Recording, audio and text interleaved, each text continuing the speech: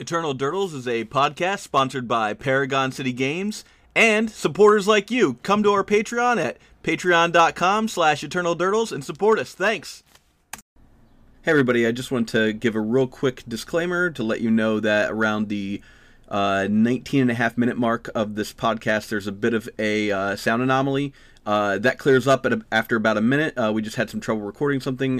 Nate had his recording as a backup, so I want to keep it in because I thought that the points being made for that minute were pretty important. Normally I would just edit it out, but I think that you guys deserve to hear that part. So thanks for bearing with us. And like I said, it's just going to take about a minute, and it'll clear right back up and go to normal audio again. With that said, I hope you enjoy the show. Thanks for listening.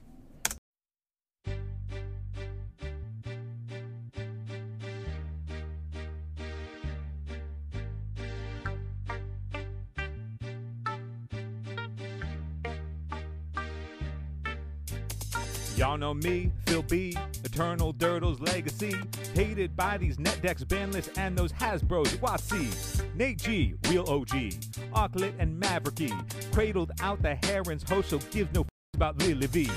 Zach C, Berserker Dude, pulls the rug on your attitude, dazed then waist trick, flip this Delva, swing for 3 with some altitude. Got Bruce? We do, metagame breakdown info too. Listen up, cause here's the show where we stack our decks like spicy news.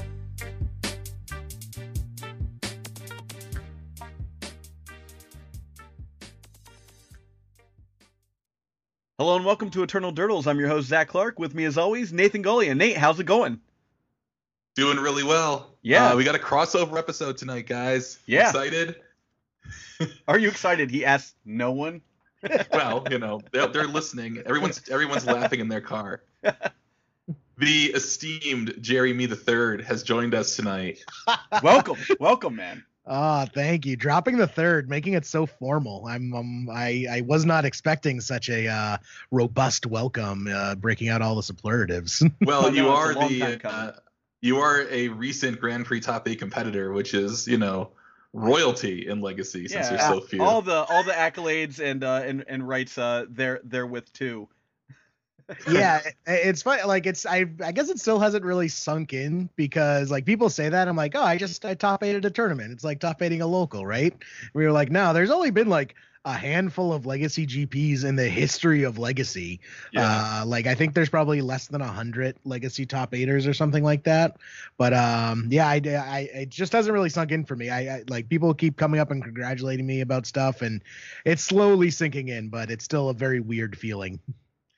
Well, I saw you at Niagara and was, in and out of the building for the weekend, checking in on how you were doing, and you were very composed. In fact, you listened to me rant about my family for like 5 minutes, and then took it totally it was enjoyable. No, it was a good conversation. And but yeah, I think that was like right before I was playing my winning in for top 8 too. So like, I'm like, oh, I get to talk to Nate about like tax law for a bit, and that'll calm me down before get your head out of the game, right? Just like float. Yeah, I think the trick was like everyone was like, "Oh, were you nervous? Were you shy?" I'm like, "Oh no, I like didn't really feel anything at all because the entirety of day 2 I was operating under the assumption I was already dead for top 8. I picked up my 2 losses on day 1, and just with like larger tournaments, like picking up 2 losses on day 1 is pretty much guaranteed to keep you out of top 8. So that entire day 2, I was just operating on the assumptions like, oh, we're playing for like top 32, like maybe top 16 if we get lucky. And then going like I win round 15 or no, I win round 14 and I'm like getting ready to play round 15. My friend's like, oh, so you're just going to split in? I'm like, oh, like split into the top 16. They're like, no, like split into top 8. Like you can do this. If I recall correctly, I think you were in 8th place. Yes. Yeah, I was in 8th place. So yeah. It was a bit of a nail biter. I was talking with Rich Shea beforehand when they put up the pairings, and he's like, I'm pretty sure you can split, but some weird stuff might happen which will knock you out. And then I talked to Tom Smiley, who was also with us, and Tom's a math teacher, so if anyone I want to trust breaker math on, it's him. And Tom's like, yeah, no, you're locked. Just split. You're locked. You're good. So I didn't realize I was in top 8, like I was even in contention for top 8 until I was already locked for top 8. So did a good job for my nerves, not really having to think about it at all. Pro tip, now that I think about it, I have a couple of math teachers' phone numbers from when I was in high school. I should be using that more often. Yes. Jeez. How long have you had the same phone, Zach? These are people I hung out with after high school. Oh, not your math teachers from high school. Yeah, they're my math teachers from high school, actually, also. Oh. I went to county college. Give me a break. Yeah, right. I remember, and I think you guys mentioned it, that there was some question about whether or not Kevin Jones and he had been paired up, and they were playing, and the guy who he was playing against was above you, but I think you had the same amount of points. Mm-hmm. And I think there was a question about whether or not if Kevin had won, you would have been able to draw in. And all I remember is, so at the same time, our friends, I played the MCQ that day, and with our friends Leah and Tim, and we were going to go to Anchor Bar to the Pearl Street Brewery, which is in the city of Buffalo, and then I was going to drop them off at the airport. But Kevin borrowed his entire deck from Tim, as in like he called Tim and was like, "Here's great. 75 cards. Could you bring these 75 cards?" So Tim's like, "Well, I think Kevin might be able to make top 8." And that's the only reason I walked over to the standings and saw you figuring out if you could make top 8. And then I'm like, I don't know. So well, what do you want to do? He's like, well, I want to stay to see if he doesn't make the top 8, that I can grab my cards tonight, and that way I don't have to go. I don't have to wait till he brings them home because we have to make our flight. Their flight was at like 6 o'clock or something. Mm-hmm. So we were sitting there watching Kevin, who was playing like the blue-white Stoneblade deck against Grixis Control. And it's like this super grindy matchup, and we're like sweating because we're all starving. The three of us were starving, and there was like tension. But we were so far out. I didn't play in the main event. They didn't play day 2, but we were all like locked in on this winning in.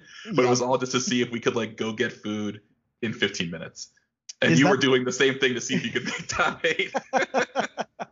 Oh yeah, I think Kevin. I think one of his matches too, because he had 2 draws, and that's why it was debatable whether he could make it in or not. But yeah, I think like one of his matches went like 15 or 20 minutes over time. I think it was like around 12 or 13, and basically the entirety of day 2 was just watching their match, just waiting for them to finish up. Yeah, jeez. And it looks like he did not make it into top 8. I assume he lost that match. He lost the match, and the other guy, it was the guy who was playing, I think, the 4-color control deck. The 4-color Strife. Edgar Morales. Yeah. Edgar Magalhaes, I think was his name. I don't know how to pronounce it. Punishing Dak. I like punishing to refer Dak, to it. Yeah. So Tim got his cards back. So Tim got his cards back, and then we went to then we drove into Buffalo to go to Pearl Street Brewery, where we ordered 30 wings. Yeah, I will say I didn't get to have any of the famous Buffalo wings. The downside of doing well at a GP is you don't actually get to see the rest of the city or the nearby cities in this case. That's why whenever I go to there's a GP at somewhere that's cool, I try and travel a couple of days early. So if I want to actually experience the city, because you don't travel. I don't personally travel a ton, so when I do, I like to get some experience out of it. I'll go a couple days early and be like, okay, well, I did, Las Vegas a little bit, or I did Florida, I got to go to Disney World or something. Otherwise, I mean, it's Niagara Falls, like you're not missing much. Yeah, exactly. I mean, that's what I'm doing for the Pro Tour. So the Pro Tour, I ended up getting the invite for top 8 in the GP is Pro Tour Barcelona. So I'm like, all right. Oh, that's amazing. Yeah, and everyone I've been talking to has been saying, like, I've never been to Barcelona, but everyone I know who has been to Barcelona says it's like one of their favorite all-time cities. It's a really cool place to be. Yeah, for sure. Yeah, I think I'm. Zach? Yep. You went to Portugal? No, not when I went to Portugal. A few years earlier in 2010. Oh, I didn't know you had been there. It was before I came back to Magic. So that gray area of 12 years where nobody knew me. I was 3-0. I was 3-0 in the MCQ on Sunday, and I texted my wife, and I'm like, I'm 3-0. She's like. And I told her, she's like, what is the surprise? I said, well, if I win, it's an invite to the Pro Tour in Barcelona. She goes, don't lose. And then I lost. Oh, no. Oh, yeah. No, you should have a great time. You know what's funny? I was thinking about that actually the other day. Like your invite is to Barcelona, which means you have to figure out international travel, and it's going to be like a big personal investment, but at least you get to go and you have a reason to go to Barcelona, and you're going to recoup some of your expense and get to play Magic. But some people are winning these things, and then their invite is to Cleveland. Yeah, or like Detroit. Just Yeah, like Minneapolis, like all these places that have had Pro Tours recently. I was like, that's kind of funny. Like, Yeah, it's like a good I way was to win. I was honestly, I was just like, oh yeah, I got this Pro Tour, but I'm probably not gonna go. And then someone's like, oh, but it's in Barcelona. I'm like, all right, I'll probably Yeah, go I'll then figure if it it's out. yeah. But no, like I just don't really like. I've never been all about the pro experience. I've always been more about the Magic community. Yeah. Like also just being a legacy player. Like no diehard legacy player is like I'm gonna be the best, most famous legacy player in the world because it's just like it just doesn't exist. Like there isn't the pro tour of legacy. I just feel people's priorities who primarily play legacy are much different than the average spikes of Magic. So like I've never really cared much about the pro tour or doing well in the pro tour, but yeah, that destination, that European vacation definitely changed minds. I feel I like talked a little- for being like part of one of the larger you're one of the more well-known podcasts for Legacy. That's that experience. That's the Magic Celebrity experience for it's community based for Legacy, and I think that's kind of for sure. What it is. Yeah, it's funny you mentioned that because the episode before the GP, I was telling Pat like, yeah, I'm just gonna tell people what I'm on because if they get paired against me and they listen to the show and they know what I'm on, all the power to them. Yeah. That's cool. And then I went to the event and like I would say 6 or 7 of my day one opponents all listened to the cast and knew what I was on as I sat down. Yeah. So I'm like, all right, I'm gonna have to rethink this strategy. This is maybe I should not just give away my deck list if that's the case. Well, it is one of the interesting things that we talk about when there's a tournament coming up. Not that we expect people to make their deck choices based on what we're going to play, but it's like you want to be current and you want to talk about what you're working on, but you are just kind of like spilling the beans on what you're doing. I mean, so when you're like, look, it worked out for you, like you still beat those people for the most part, right? Like, yeah, I think that's one of the things from, I started playing in 94, and back in the day, like up to 99 when I stopped playing, it was all about hiding your tech from people and like covering your book during the test sort of stuff. And I feel like a lot of that mentality has gone the way of the dodo as people start to share more and talk more about in their articles about what they're doing and how they're coming about the game and stuff. And I think that is an overall positive for the game, but maybe a negative for the individual sometimes. But like you were able to top 8, even letting everybody know that doesn't matter, right? Yeah. I'll say that yes and no. I would say people are more willing to share, especially compared to the early days of Magic. What I will say that I see pretty often, even in the Legacy community, is there's a certain amount of clickiness in the Legacy community, where there's groups of individuals who all kind of operate together on like Facebook chats and Discord server, less in the Discord servers, but there are certain kind of like chats where people will talk and they'll be very protective about their ideas and they'll be very protective about their tech and their deck lists because people do want to have that scoop. They do want to be that person who shows up to an event.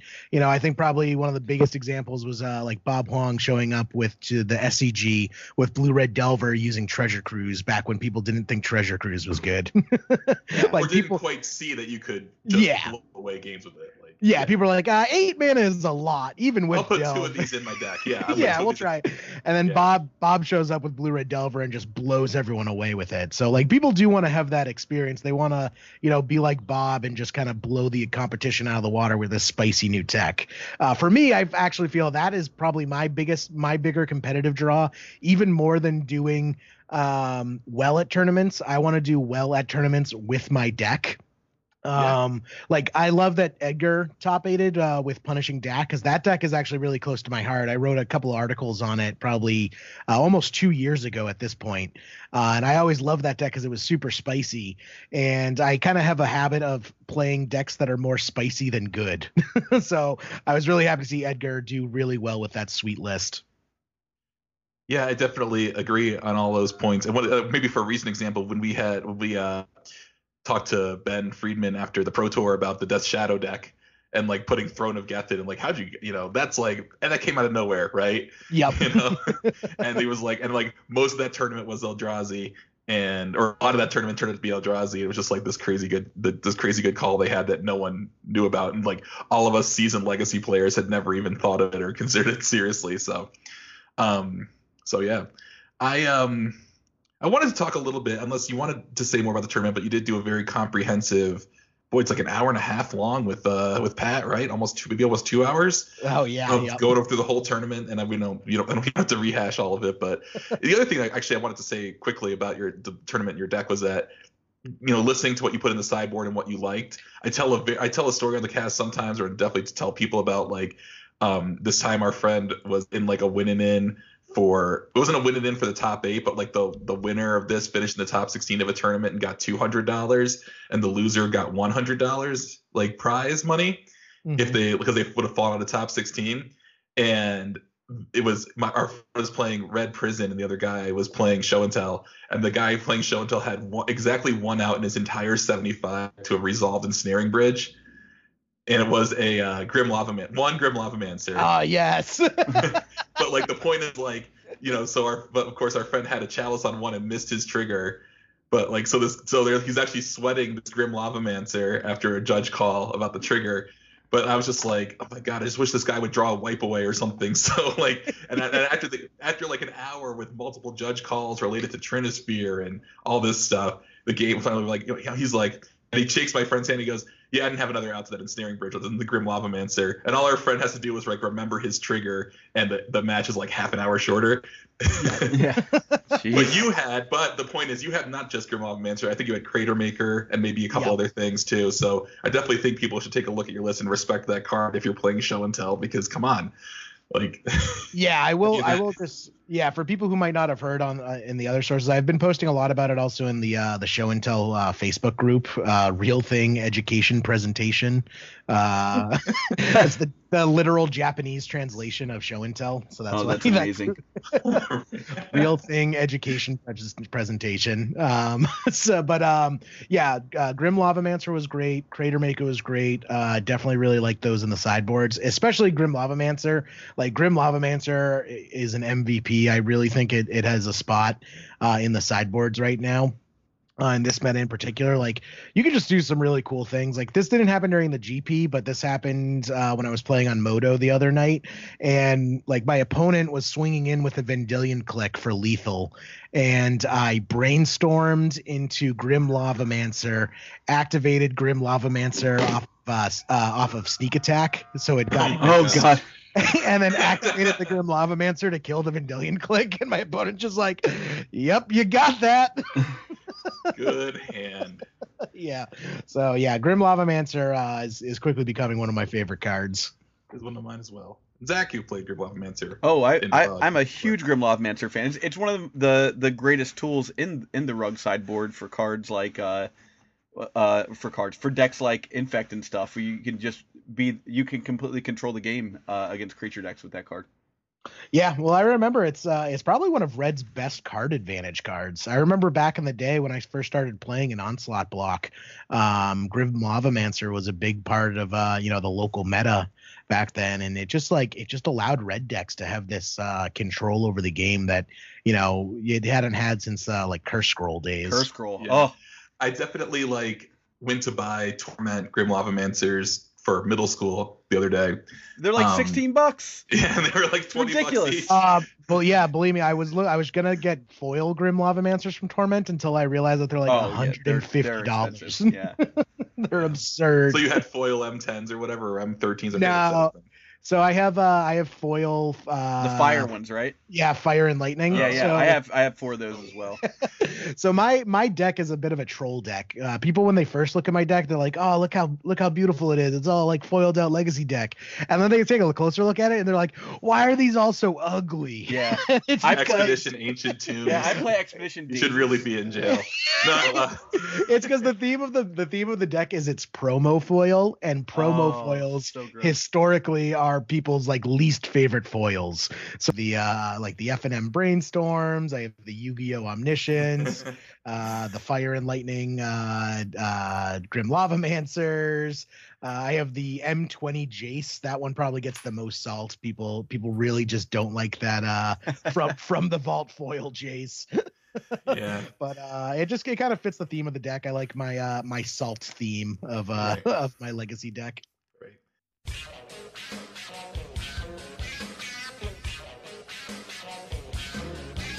Let me tell you something, brother. You're here listening to this Eternal Durdles podcast, but what you need to do is go over to Eternal Durdles Patreon, www.patreon.com/EternalDurdles, and show your support, brother. Yeah. Well, so when this GP was announced, I simultaneously messaged Zach and Phil, and also you, Jerry, in our Facebook chat with the Dead Format, to just talk about like the fact that this GP was going to be on Easter weekend in Niagara Falls. You know, I feel like I remember we said we felt like we were being a little bit like set up to fail, especially considering the fact that the last Legacy GP had I don't know, lackadaisical attendance over Labor Day weekend. And I think we all decided we wanted to at least be on the record saying, hey, you know, please don't hold this against us if that's how it works out. Mm-hmm. And I would say that it was mixed how I felt the actual GP turned out. It was a small GP by 2019 standards. I think it was just under 1,000 people. Now that's still a lot of people. It was more than I was expecting. I will do that. I think a lot of people that I talked to came despite it being Easter. I know Ian didn't think he was going to be able to go, but then his wife was like, no, you should go. Same with Tom. Same with Pat. That was the same deal with me. Yeah, you too. So a lot of people, even though it was over Easter, they decided, because when we decided to go, there was kind of a bit in the air of just people thinking it's like, this might actually be the last ever Legacy GP the way things are looking. So I think a lot of people made the effort, and even though it was under 1,000, that is much more than I was expecting with it being the holiday that it was and the location it was in. Right, and I want to talk about the location a bit because one of the things I said was like, geez, Niagara Falls isn't Buffalo, and like I'm from the area, and I was just like, it's not Buffalo. it's a smaller city, if you even call it that. There's not much to do on the American side. It's not the best place to stay or walk around at night. It's not near the Buffalo airport. Now I will mea culpa on one thing. It used to take a lot longer to get from the Buffalo airport to Niagara Falls because there used to be a toll gate on the Grand Island Bridge, and that used to back up traffic like forever. But I guess they took that out and do cashless tolling now. So that's my own fault. I should have known better. But I think that a lot of people realized once they got in that it's not that yes, it's not that long a drive to the airport. It wasn't an hour like it used to be. Now it's maybe 30-40 minutes. But it's still, you're still not in like a center like downtown area like we were for Eternal Weekend or like we were for Seattle, where we could walk to stuff. We had the group dinner at the like local rundown like slot casino. All you can eat buffet. Hold on a second. I put myself through college playing poker in the poker room at that casino. What is it, Mohegan Sun or something? Like no, it's not. The Seneca Niagara Casino has a poker room. It's not just a slot casino. I hope they sell the poker room at least. I mean, but yes. Okay. Anyway, yes. I remember you guys were looking for a location, and I was like, I was going to suggest Pearl Street, but I was like, I don't want to suggest a place that's like a 20 to 30 minute drive to Buffalo where people aren't going to make it, And you guys ended up going to the casino, and I, went with my brother. Right. It was literally the only place that could hold all of us. And Rich Shea got the entire staff at the buffet referring to us as wizards here for the Wizard Convention. So all's well that ends well, I guess. Yeah, right.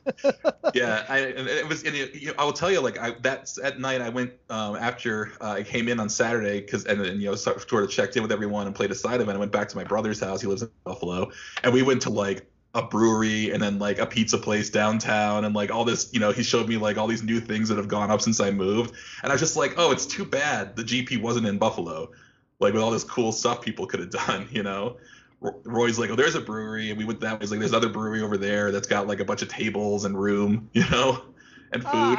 I mean, Niagara had the Smokin' Joe slip and slide. That was something. I don't know if people notice, but like right between our Airbnb and where the convention was, or where the GP was this massive like 3 or 4 story slide that was just full, just like really an indoor water park or something, or no, it's like a slide that like a regular slide. Wow, that's and it was very like it was like upstate New closed York. and run down, like it had holes in it, like it probably hasn't been used in like 10 years. Also, it was like Native American themed, which was like, look at him like, this is not cool. This is like, yeah. I will say, I'm not sure that the Smokin' Joe's proprietors are Native Americans. I do know that they used to run commercials on the sports radio station to like go buy your cigarettes down on the res, and it always made me really uncomfortable because Oh man. Past the peace pipe kind of stuff. We're gonna edit it out. But anyway, that and I think but I feel like people took it in stride and had a good time and had fun hanging out with each other, which is really the draw for our community as Legacy players. A lot of it is just like, hey, it's fun to like see each other and see people from out of town, and I think people took it in stride, but I still like, it still wasn't like the best GP experience for people, and I feel bad as being a Western New Yorker and thinking like, I kind of wish people didn't just go like come here and like go to Niagara Falls, New York, which is and then didn't get to go to like Buffalo and have fun, Yeah. So it was rough, but I mean, I do think our letter certainly had an impact, and I think Channel Fireball did listen, because we do have a second Legacy GP this year, which I really did not think they were going to give us. For sure. Yeah, there's I honestly I would have bet money against this happening. Yeah. And I think this one's perfect. I don't know if I'm going to be able to go now just because my travel budget's probably going to be a bit strained with traveling to Europe. But like having it, humble brag.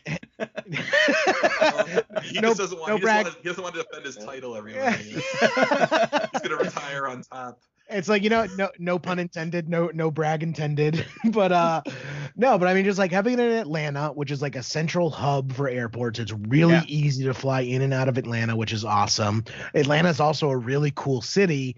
And correct me if I'm wrong, I think for once they're not scheduling it on a major holiday like Halloween or Easter. Yes, it's a nice time. It's like 3 weeks into September. So it's like, 3 weeks to a month after school starts, so, your kids are settled in and stuff like that, which is really nice for those of us who are kids. And it's not like, it's not a major holiday like Easter was, which turned out to be fun because I forgot that I forgot that Sunday was Easter, and in Buffalo, Easter's kind of a big deal. So there's actually more stuff closed than usual in the area because it was Easter. So it won't be like that this time in Atlanta unless there's some sort of like holiday that I don't know about on September 22nd or whenever it is. But yeah, no, I'm glad we did it. And I'm glad we sort of raised the issue, and I'm glad we definitely showed that the Legacy community wants to play, like, and wants to show up. Yeah, because for sure. 1,000 to 1,200, 1,200-ish people, I'm sure. I know I wasn't the only one who didn't play the main event that was there on Easter weekend in Niagara Falls. I think we sort of showed up a little bit. So if we have a nice 1,500 to 2,000 player Grand Prix in Atlanta, I think that'll be even better for Legacy Grand Prix going forward. I think one of the other good things about that letter is that we proved that you can hold a company's feet to the fire without being total jerks about it. Which I think that if they did read that and change their minds about some things, I think that was what convinced them. Yeah, I hope so. I mean, yeah, we worked on it for a while, Jerry, you and me, and I forget who else, maybe Tom.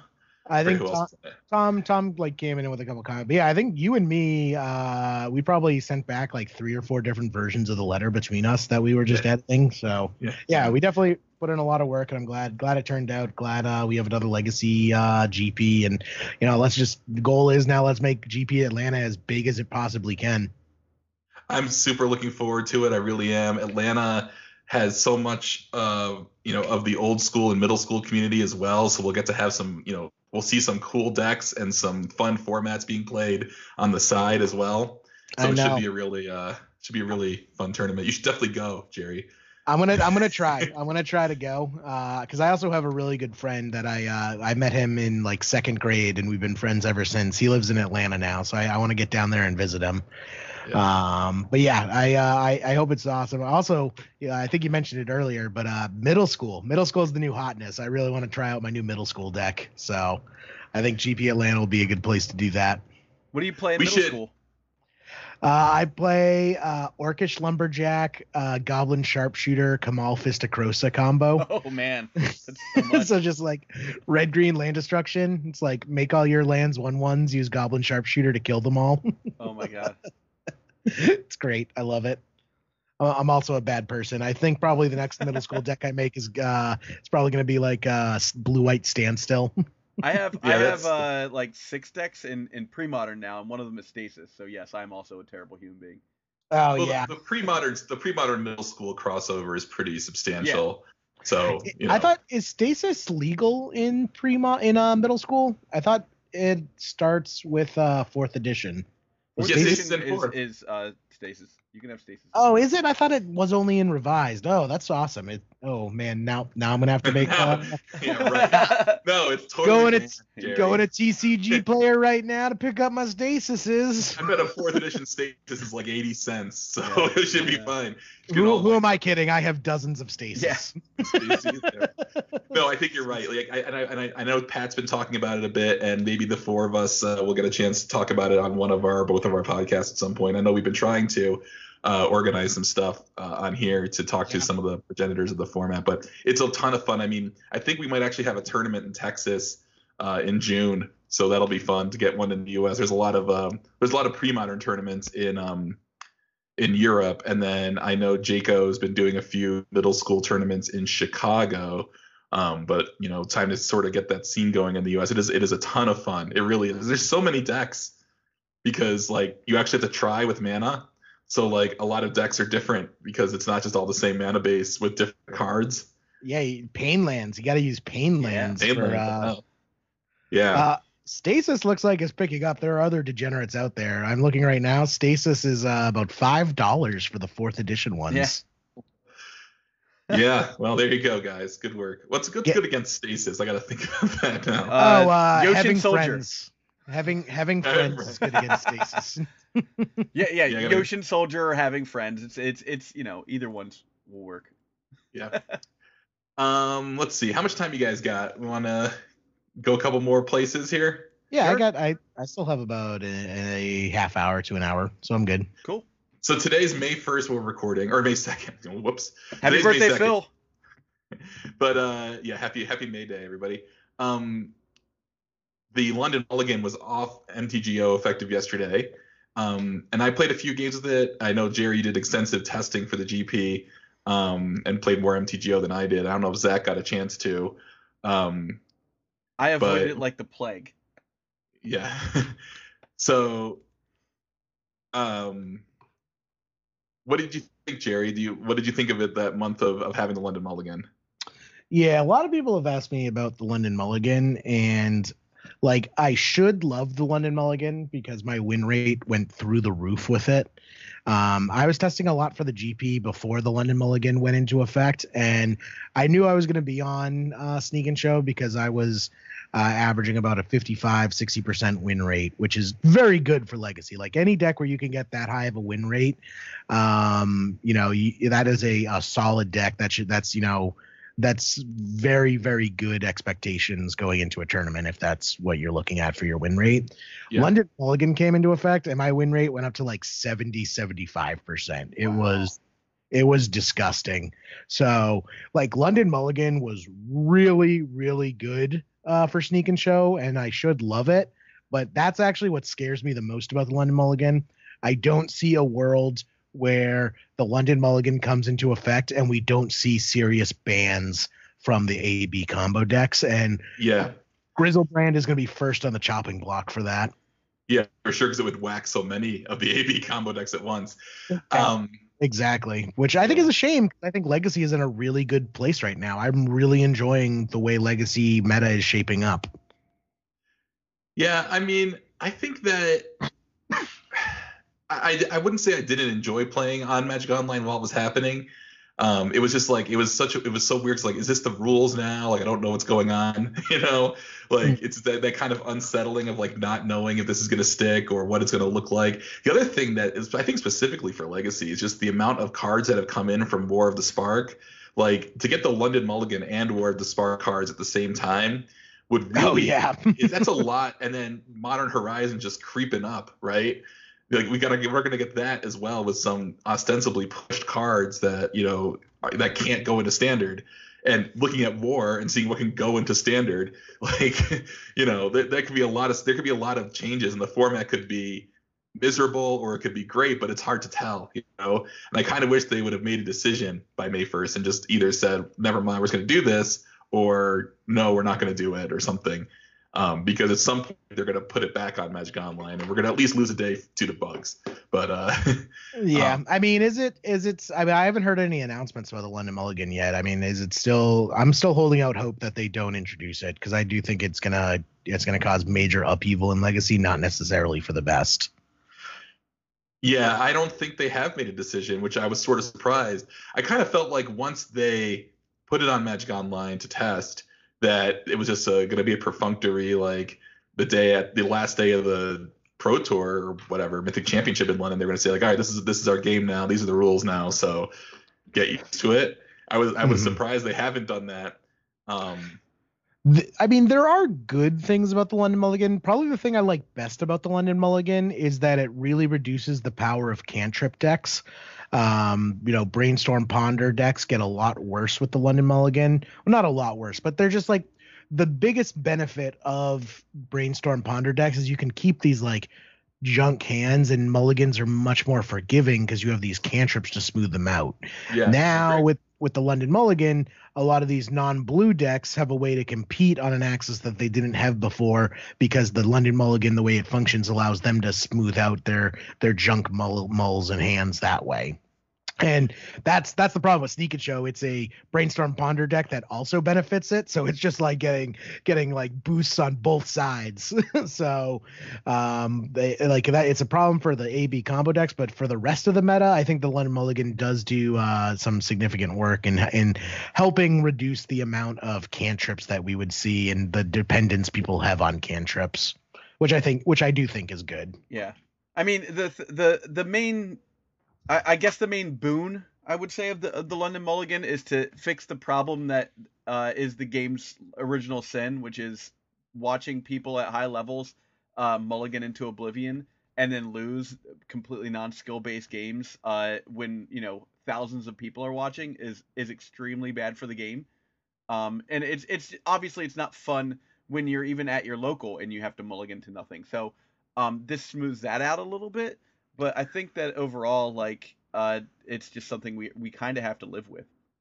Oh, I think the problem with that, though, is you're replacing one sin with another. Exactly. You're going from mulliganing to oblivion to, turn one Emrakul every single time with forced backup. Yeah. Like, so I find myself when the London Mulligan was in effect, like, I was like, maybe I'll just mull this. Even though this is a good hand, like, I can do better with 6. And just having that extra option of being able to choose which card to put back, like, I was much more likely to mulligan, and I was able to turn like okay 7s into like perfect turn 1 6s numerous times, to the point where I'm like, I think it might just be right to like mulligan unless I already have the turn 1 kill. It might be right just to mulligan to 6 to see if I can get the turn 1 kill on my 6. And a lot of the times it paid off. Yeah. I think I played Phoenix a little bit, and that's also a deck where you can like mulligan and find a good like a 2-card combo in Dark Ritual and Buried Alive, and then bottom the payoff, which you can search for, right? And it was funny, you mentioned reducing dependence on cantrips. I thought about Maverick or even 4-color Loma deck. I know you have some familiarity with, Jerry, where you're going to have Green Sun Zenith or Night of the Reliquary and or Stoneforge Mystic. And you can, keep the cards and bottom the cards that are the things you search for, not get stuck with these clunky openers. Yeah, like elves not having Craterhoof in their opener, Stoneforge having Batterskull, like Bog just being in your opener instead of being able to crop rotate it. Yeah, it makes sense. Yeah, there are a lot, and those are all the benefits of the London Mulligan, which I think is good. But yeah, I just think it benefits other decks just way, way, way too much. Yeah, I agree, and I think we would see some sort of adjustment, but we'll see what they decide to go with. As of this speaking, I was gonna say writing, but this speaking is not implemented. Don't touch my Grizzlebrand, Watsy. That's all I'm asking. Don't touch my Grizzlebrands. Ban Reanimate, and then we can still play Tin Fins at least. You know, like I'll take that. The problem is, like, Reanimator, it didn't get nearly the same boost because Graveyard Hate is so prevalent. Everyone runs Graveyard Hate, and the London Mulligan allows you to find that Graveyard Hate more often. Like, ley lines get significantly better. The same is not true for Sneak and Show. Like, people's Sneak and Show hate is varied across decks, but it's not like the hard, like, Grafdigger's Cage or Rest in Peace that shuts down Reanimator decks. Like, Sneak and Show, you have, like, Containment Priest, but even that we can play around. Ensnaring Bridge. Like, the hate for Sneak and Show is a lot less effective than the hate for Reanimator. Right. I wanted to say, you mentioned on Leaving Legacy that you were at one point played Nahiri in Show and Tell, and I wrote down Nahiri Teferi Show and Tell. But I think, and Zach, I don't know if you've seen any of this really, but like Teferi's made some waves for sure, but Narset is just like this crazy hammer, the new Narset that prevents your opponent from drawing and lets you double impulse. Like, you know, I saw, and then you were talking about putting that into Show and Tell now. So I guess no Nahiri Teferi build, which I kind of thought sounded fun. Yeah, so gives you that reason to splash white, but I guess Narset's just so crazy. I feel Narset's been really overlooked because people have been going so crazy over Teferi. They haven't really been paying attention to the other ones. But yeah, I got Narset in a draft and I played with it in draft. I'm like, holy crap, this card's really strong. But yeah, I think Narset is more likely to show up in the Sneak and Show builds. With Teferi, like all the Sneak and Show players in the groups were talking about adding Teferi. It's like, oh, we can play our Show and Tells at instant speed. This is great, guys. And like just adding a third color to cast an off-curve Planeswalker that can't be cast off Ancient Tomb or City of Traders is just not what the deck wants to do. I have seen some really cool builds like Esper control builds though, using I think the real power of Teferi is pairing it with black and using instant speed discard. Like I saw someone was doing like Raven's Crime to lock their opponent out of a draw. Oh God. Yeah. So like that's some disgusting stuff you can do with Teferi. Yeah. I don't know about the thing is, like, I think that's cool and probably funny like the first few times, but like Teferi is so powerful on its own, you probably don't even need a third color. Like it's just like a good blue-white card. I saw Eric Landon was powering it out with Noble Hierarch and Birds of Paradise in Bant. You know, had like that idea as well. Just getting the first Teferi down. You could even do the first Narset down. Same thing, right? So, yeah, I think those Planeswalkers are going to make some sort of impact for sure, and we'll see how that, you know, impacts things. In fact, I thought it was funny, like when I heard how good Teferi was in the Blue Mirror. I had a friend who tests Stoneblade quite a bit. He played like, I think he said he played 3 or 4 leagues with it, and he was like, the Teferi was insane. I was like, maybe like that's another thing that makes your green decks good, because you're playing at sorcerer speed. So like, who cares if you can cast an instant on their turn necessarily? Like, I'm just gonna play a Carnage Tyrant or something. Not a Carnage Tyrant, but you know what I mean. Like, you know, play at sorcery speed, Green Sun's into the sorcery, all that kind of stuff. So it's not like you're doing anything at the counter anyway. Yeah. But Narset just rips apart so many of those strategies, like drawing cards off Sylvan Library or something too. Like, oh yeah, like Narset, like it was good in draft. Like there's actually a surprising amount of cantrip cards in War of the Spark, I noticed. But like in Legacy, Narset is even more relevant. People can't draw extra cards, and then that double impulse is just way more useful for the combo decks, just drawing you into your combo pieces. I was kind of disappointed. Foils of that uncommon are already like $12-15, so I kind of missed the boat on that. Yeah, I went to buy one. It was in like a pile of discarded draft stuff at the store the other night, and I took $1 out of my pocket and I handed it to the guy behind the counter. I was like, he's like, $1? I'm like, it's an uncommon. It's $1. Here's $1. Take the entire $1. He's like, fine, if you insist, but I think it's worth more than $1. Oh man. But, you know, I was like, it's $1. Here, Yeah. $3. Then you have to look up how much it costs, and I think it was $1. But I gotta get going myself. I know you guys do as well. But anything else, Zach? No, that's about all I can think of. I mean, I want to thank you, Jerry, for coming on. You know, it's like I said, it's been a long time coming. We've had to have you on here. Oh, Oh, thanks, guys. Really appreciate it. It was great. A lot of fun. I love visiting all my fellow podcast friends. It is. We are a growing but also very tight-knit community. Yeah. And we have a couple new patrons as well.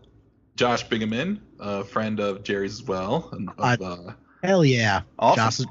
Josh is awesome. He helped me re-sleeve my deck day 2. Yeah. We also are a new patron named The Dead Format. I'm going to say thanks, Tom, for doing that. And Sean Riggin, I don't know if we mentioned him on our last podcast, but he is also a recent patron. And I think I saw it pop up in your Discord too, Jerry. So maybe he's like me, decided in one day to just support all the podcasts. So that's what I did. I was like, I got home from Niagara and I had this like warm, fuzzy feeling. And I'm like, all I'm doing, I'm giving everybody $3 a month. Yeah. You know what? But all right. Yeah. Well, thanks, Jerry, for coming on. And I'll see you around. We'll, be in touch. Yeah, sounds good. Sure. All right, man. Soon. See you guys. Have a good one. Stuff, animal stuff. Can you see animal stuff? It's how it goes. Keeping up with the Joneses. Stuff, animal stuff. Can you see animal stuff? It's how it goes. Keeping up with the Joneses. I'm keeping up with the Joneses. Keeping up with the Joneses. All right. Where does he get those wonderful toys?